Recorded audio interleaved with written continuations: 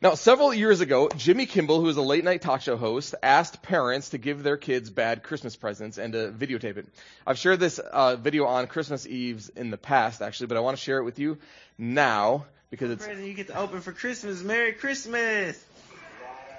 Pickles?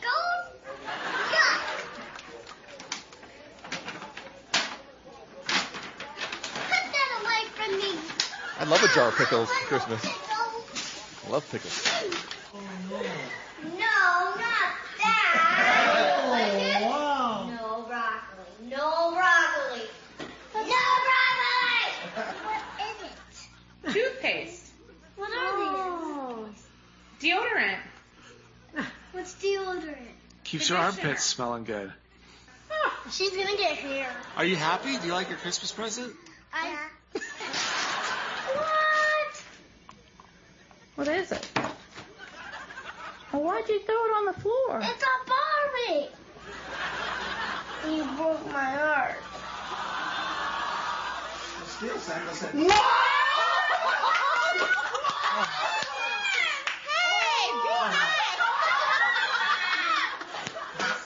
It's from Santa, huh? It's from it's not Santa. Santa's fault.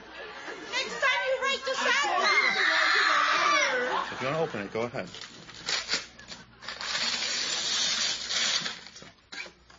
Hopefully they got it right.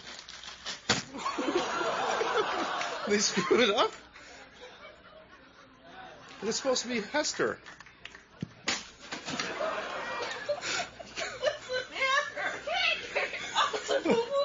Tell Daddy what you think of It sucks. Soup. Yeah, I know how much you like soup. No. No. What is this? It's a sponge. I want a car. A car, yeah. Maybe on Christmas Day Santa will bring you a car.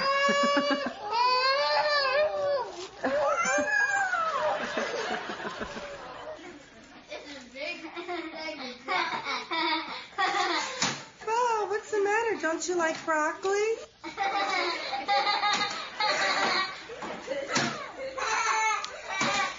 is so funny.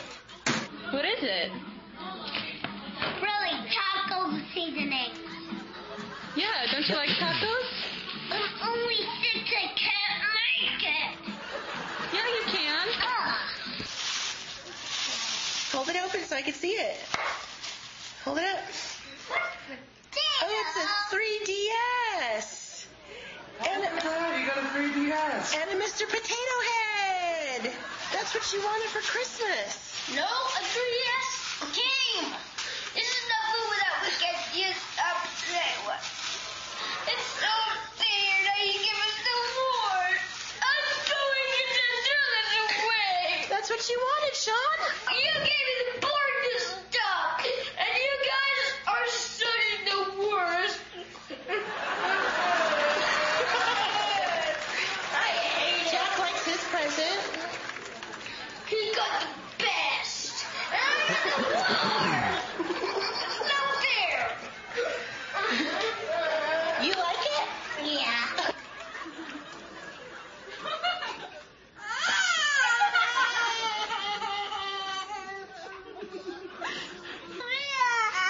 Say bye, Jimmy Kimmel. All right, well, thanks, everyone. Here's the thing. Christmas has become a funny thing in our culture, hasn't it?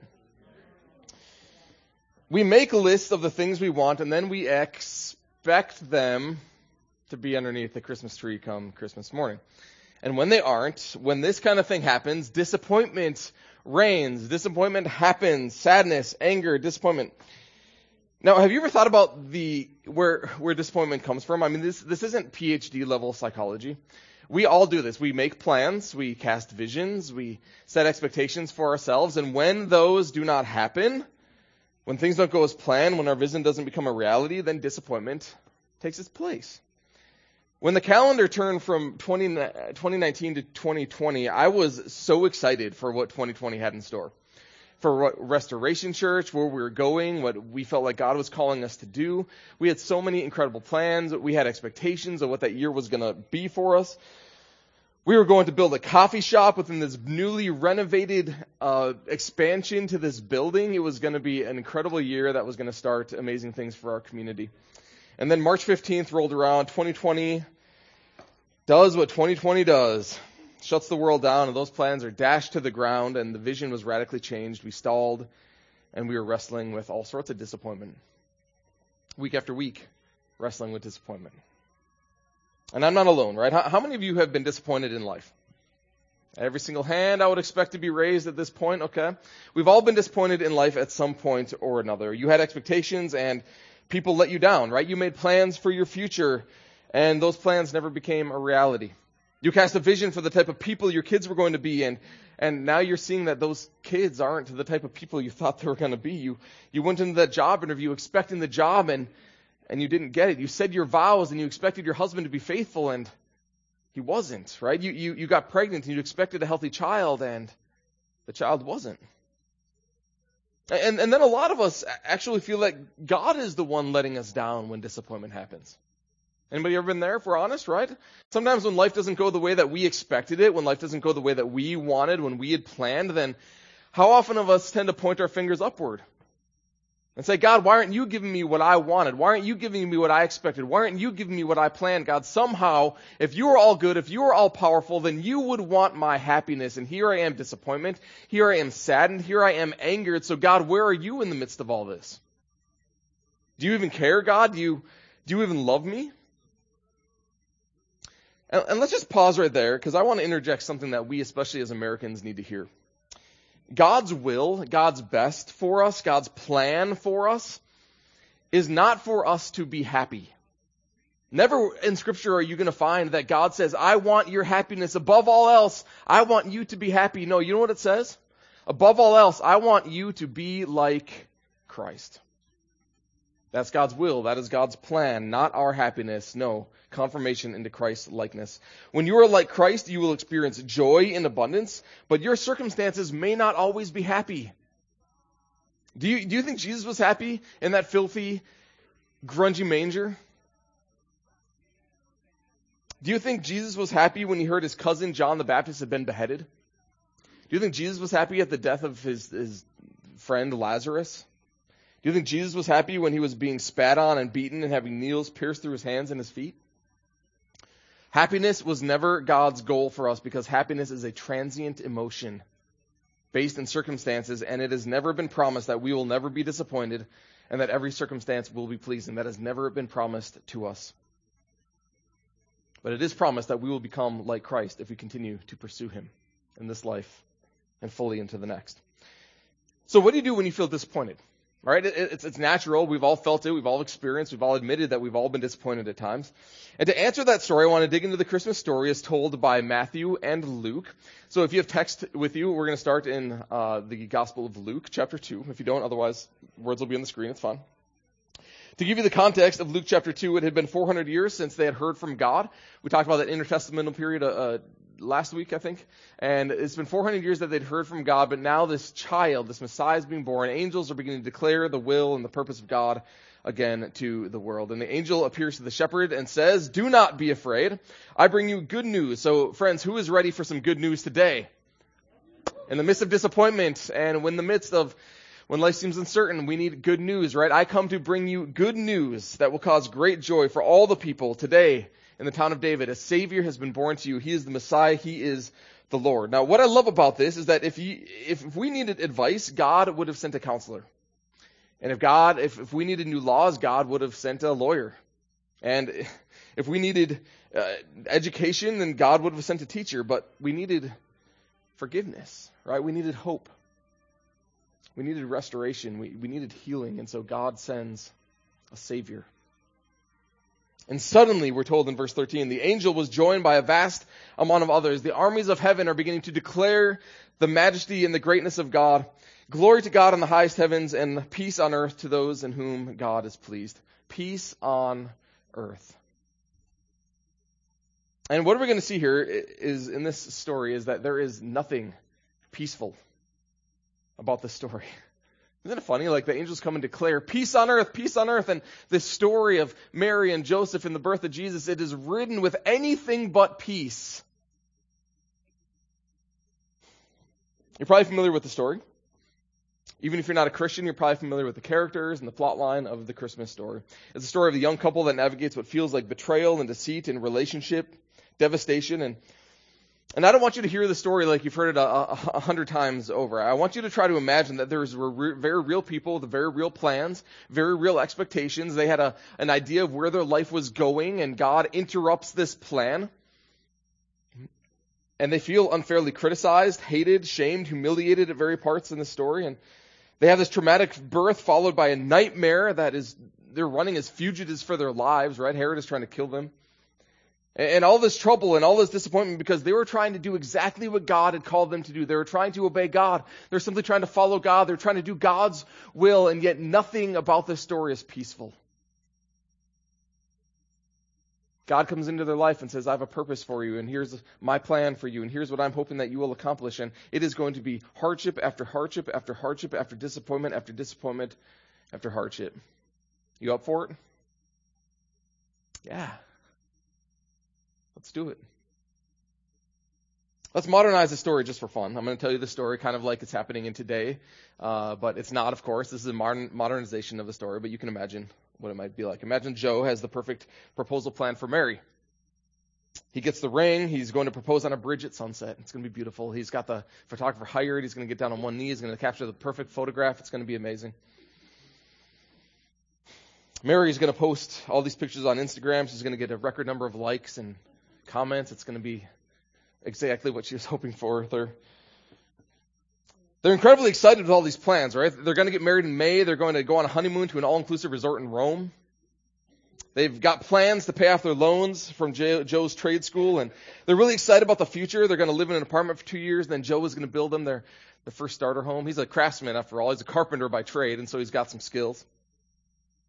And then they're going to expand Joe's carpentry business, and one day they're going to hire help for him, and the moment that they get help, and the moment this business starts to grow, guess what they're going to do? They're going to start having babies.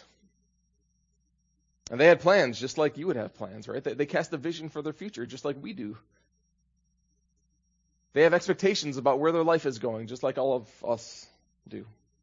And God interrupted those plans with the most complicated, untimely, inconvenient, seemingly unfair assignment. An angel appears to this teenage girl, Mary. She's only 14, maybe 15 years old of age at this time. And the angel appears to her and says, you're going to give birth to a son. You're going to name him Jesus because he's going to save his people from their sins. And she's looking on. She says, yeah, but I'm a virgin, so how is this going to happen? I don't get how this all works. Is this even possible? And the angel says, yes, the child will be conceived by the Holy Spirit. And Mary makes this most beautiful, powerful, trusting submission to God when she says, may it be done to me according to your word. May it be done to me just as you have said that it would be done. She is on the spiritual high, right? She's super excited. I just was face to face with an angel. Like, how many people could say that, right? She's super excited. So she goes and she tells Joe, all that has just happened. Joe, can you believe it? I just had an interaction with an angel. I'm so excited. Can you believe it? He would be devastated. He'd be so ticked off. You know why? Because she just said, by the way, an angel told me that I am pregnant by the Holy Spirit.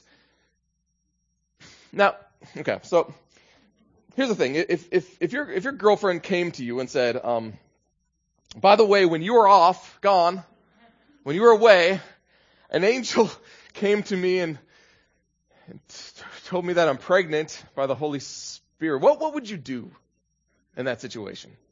How would you have behaved? How would you have reacted? He's completely devastated. He's ticked off. He thinks he's insane. You're crazy. That kind of thing doesn't happen. We know how babies are made. That is not how babies are made. Okay, this is not. You're crazy. Let's get you some help. All right, let's get you into the asylum. Okay, let's figure this out together. But luckily, Matthew tells us that the angel of the Lord came down. His mother, Mary, we're told, and Matthew was pledged to be married to Joseph. Before they came together, she was found to be pregnant through the Holy Spirit. But because Joseph, her husband, was faithful to the law and didn't want to expose her to public disgrace, he had in mind to divorce her quietly. Now, a quick Jewish cultural lesson to clear up some confusion.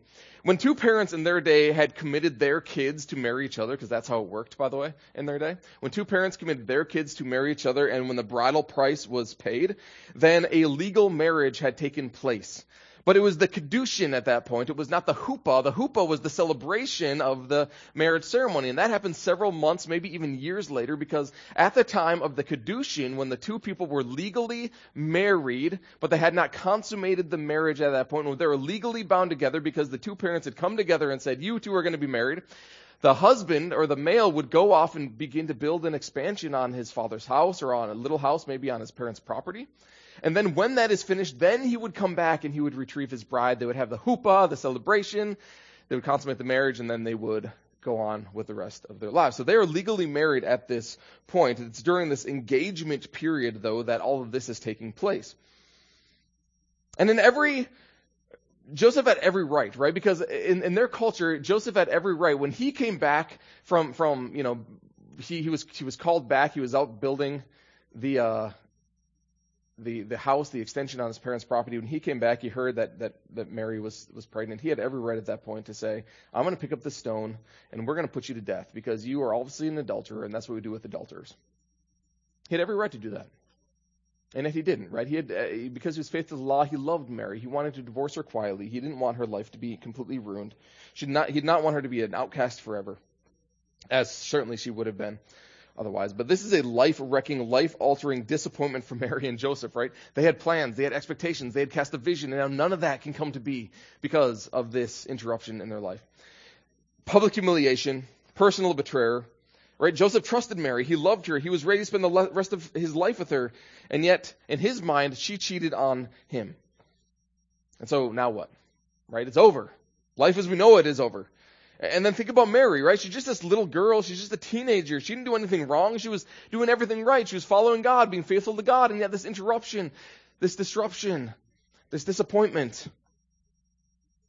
She did exactly what God had asked her to do. And now her husband is considering divorcing her, and she's going to be shamed and ostracized from her community. She has no rights left. She is never going to be able to live a normal life within her society ever again.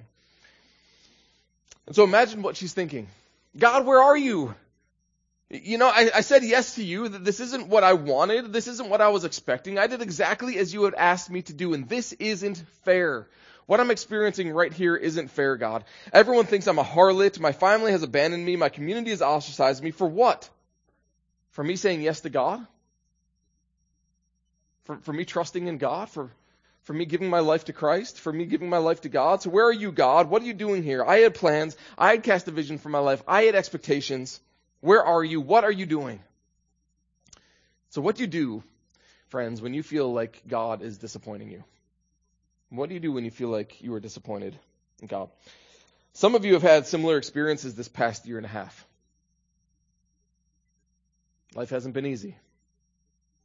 It's been hard. Maybe it's just simple as you had big plans and you planned to travel the world and then the world shut down. Or you planned to go to school or back to school and then the school stopped meeting in person. Or you planned by this time in life that you would have someone, a boyfriend, a girlfriend, that you'd be married maybe even. You didn't plan on being single. Or you are married and you plan on your marriage being better and you plan on it being healthy and you plan on it being thriving. But this year and a half has kind of beaten you up a little bit. And marriage has been hard. Or maybe you plan on having a baby by now, but you just haven't had that baby. Or you did conceive and the baby didn't make it. Or you got diagnosed with a horrible disease, or you lost a loved one unexpectedly, ruining your plans for retirement.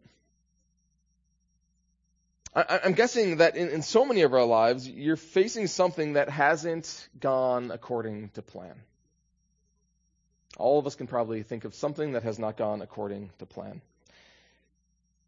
And God, in those moments, I don't understand. I don't understand what you're trying to do. I don't understand what you're trying to tell me. I don't understand the point of it all. And so, what do you do in the middle of disappointments? I want to show you two truths that I think this story reveals about what God is up to maybe in the midst of disappointments. And I hope this speaks to you because I think it is good news and it's going to bring great joy, I hope, to some of you today. The first big thought is this. You don't have to understand the plan to trust that God has a purpose.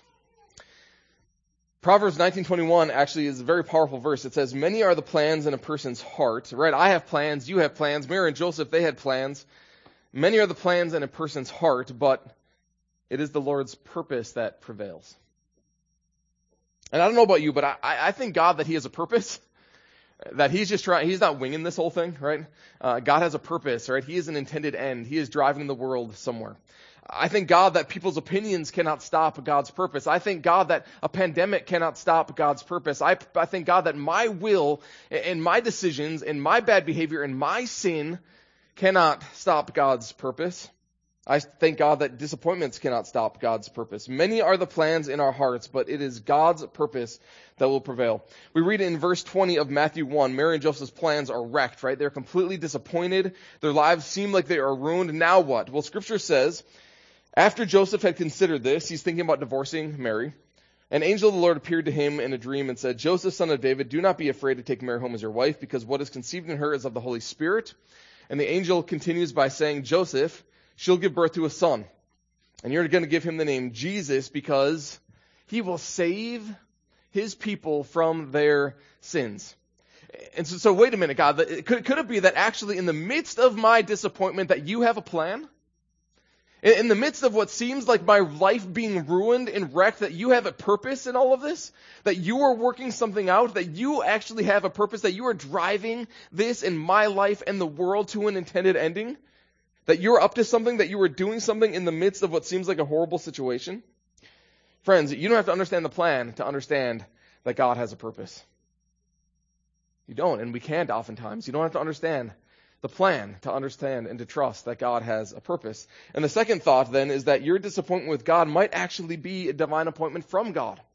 Now, this isn't universal, of course. I'm not giving you all the answers as to why bad things happen in the world and why your disappointments are what they are, but could it be that disappointment in God might actually be a divine appointment from God?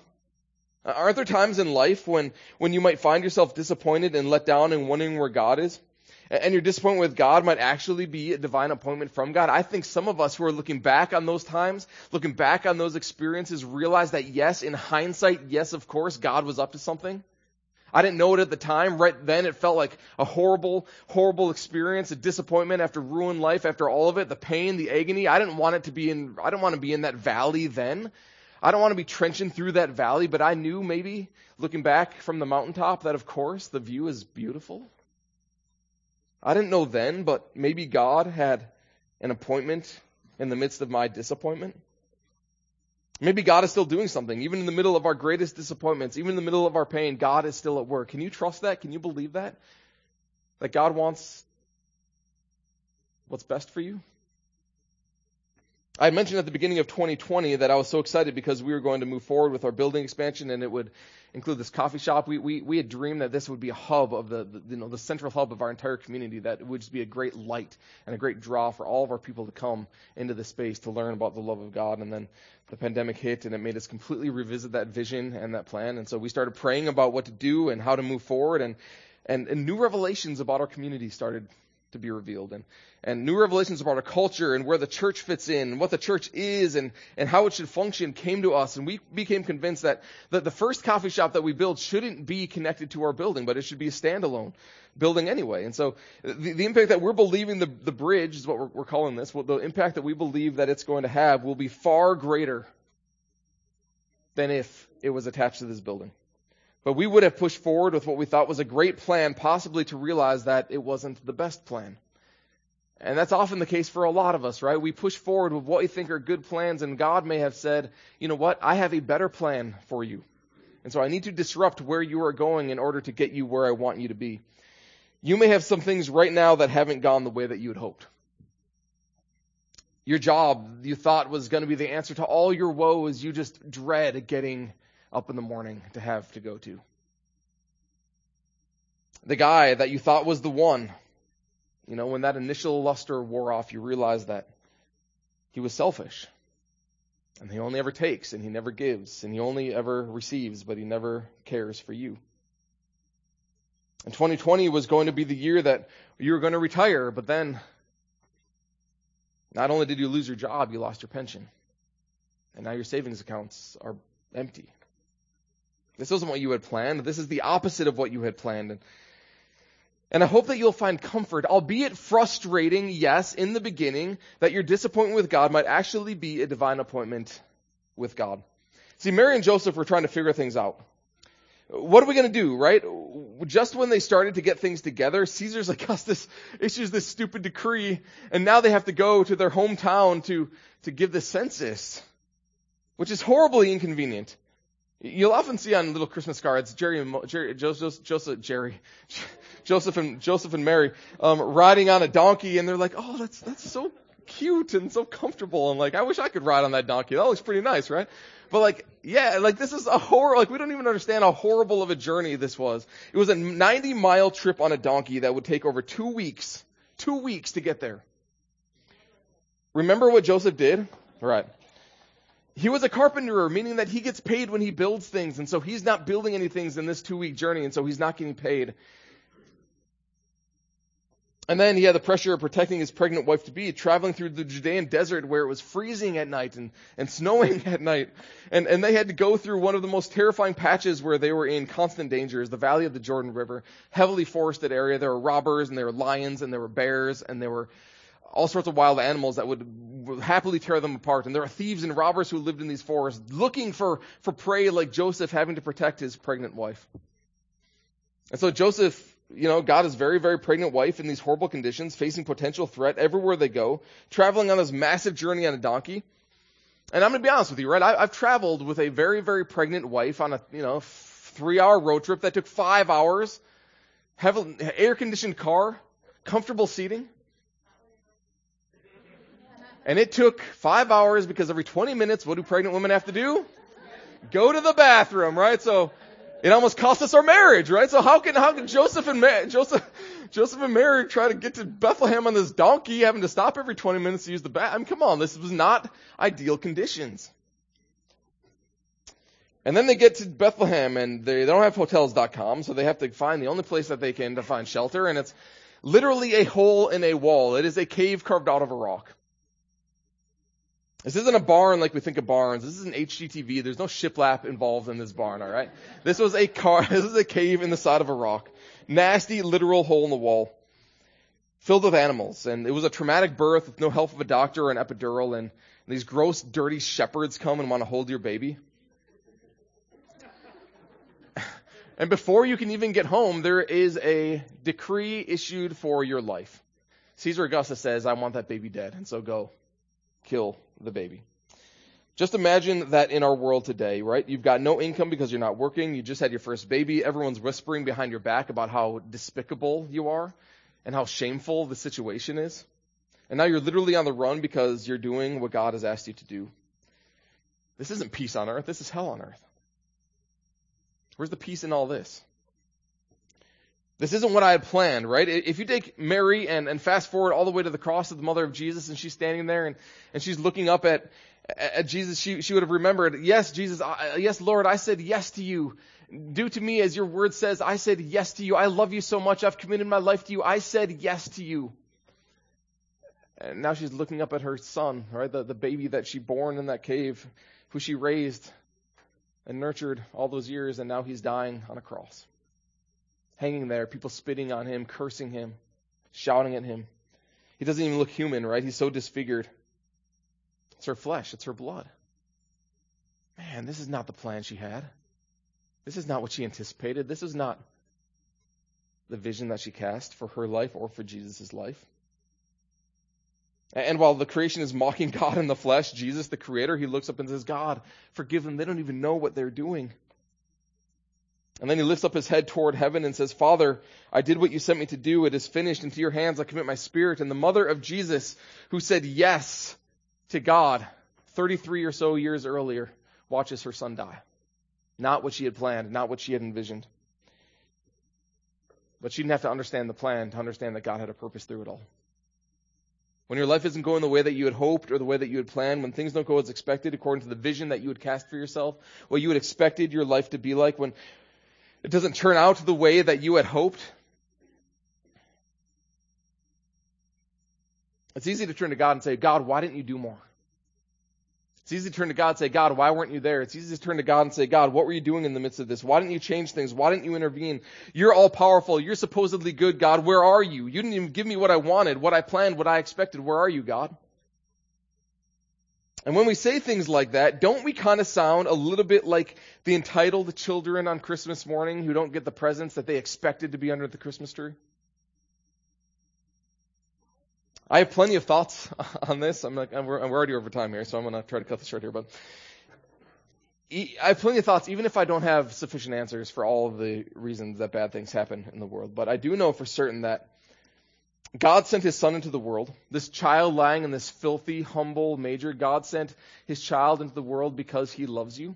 And so whatever is happening in your life, whatever disappointment you're going through, whatever pain or agony or frustration you're going through, whatever disappointment you're experiencing, it is not because God doesn't love you. It can't be.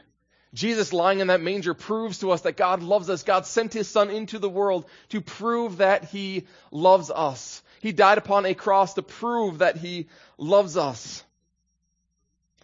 And so when you know God, when you love him, when you have faith in him, when you understand his character, when you realize just how much he loves us and the plans that he has for us and that he is pushing the world to an intended end, that he is bringing our world and our experiences someplace, when you believe this and when you know this, when you trust this, when you know that he is the giver of good gifts, even though we make plans and our plans don't come to fruition, we have expectations that don't always happen. God's purpose will. God's plan will. You don't have to understand the plan to understand that God has a purpose. No one could have planned that God would become a man, conceived by the Holy Spirit, live a perfect life, but die a sinner's death. Nobody could have thought that God would raise him again. Mary and Joseph had a plan. I have a plan. You have a plan. We have expectations. But God has a purpose, friends. I'm going to invite Emily and the band forward. We're going to sing one final song as we conclude our service together. And here's the thing, right? Mary and Joseph had a plan. Yes, we all have a plan. God have a purpose. And here is the good news. Here is the good news. You, me, we are that purpose. You are the purpose of God. Here's what verse 21 says. Mary will give birth to a son, and you will give him the name Jesus. Why? Because he will save his people from their sins. We're a wreck. We're ruined, friends. We're pitiful. We're sinners. We need forgiveness. We need healing. We need hope. And so God, in his love for us, sends us a Savior. Not a promise that your life is going to go exactly to plan, as you would plan it. He sends us a Savior, not the belief that everything that you expect and every vision you cast for yourself will come as it should be. No, he sends us a Savior. In the midst of our trial, in the midst of our pain, in the midst of our agony and our disappointment, God sends us a Savior. In this Christmas season, we have hope because we have a Savior. And we have peace because we have a Savior. And we have joy because we have a Savior. And we have love because we have a God who loved us enough to send us a Savior. Heavenly Father, I thank you that in the midst of our pain, in the midst of our trials, our expectations that don't turn out the way we want them to turn out, that you didn't slap a Band-Aid over it and say, okay, well, this will temporarily appease you. You saw us broken and you didn't say, this will temporarily appease you. Yes, you know what? I'm just going to try to make you happy for a moment, but then we would miss out on the eternity of joy before us. No, you sent us a Savior. You sent us a healer. You saw that we were people who had a cancer within us. Sin was a cancer that was eating us alive, and you didn't just slap a Band-Aid in our arm and say, okay, well, it's at least going to make you feel better. It's going to make you feel better. No, you said, I need to come and I need to carve that cancer out of you. I need to do a surgery upon your heart and upon your life so that you can finally get to a point where you turn to me, the healer, the Savior, and commit your life and surrender your life and turn to me so that I can heal you. Do not be content with just a Band-Aid upon your disappointment. I have come to save you. I am bringing the world somewhere. Christ is born because I am saving you. He will save his people from their sins. Heavenly Father, we commit our lives. For those of us in this position to do so, Father, we commit my life to you. I acknowledge that I am a sinner, I acknowledge that I need a Savior. And I surrender, Father, all of my attempts at saving myself, all of my selfish ambitions, all of my conceit, Father. I surrender it. I let it die. I lay it down, Father. I want to lay it down. I want to humble myself. And I pray to God that you would save me. Through your love, through the power of your love, save me, Father.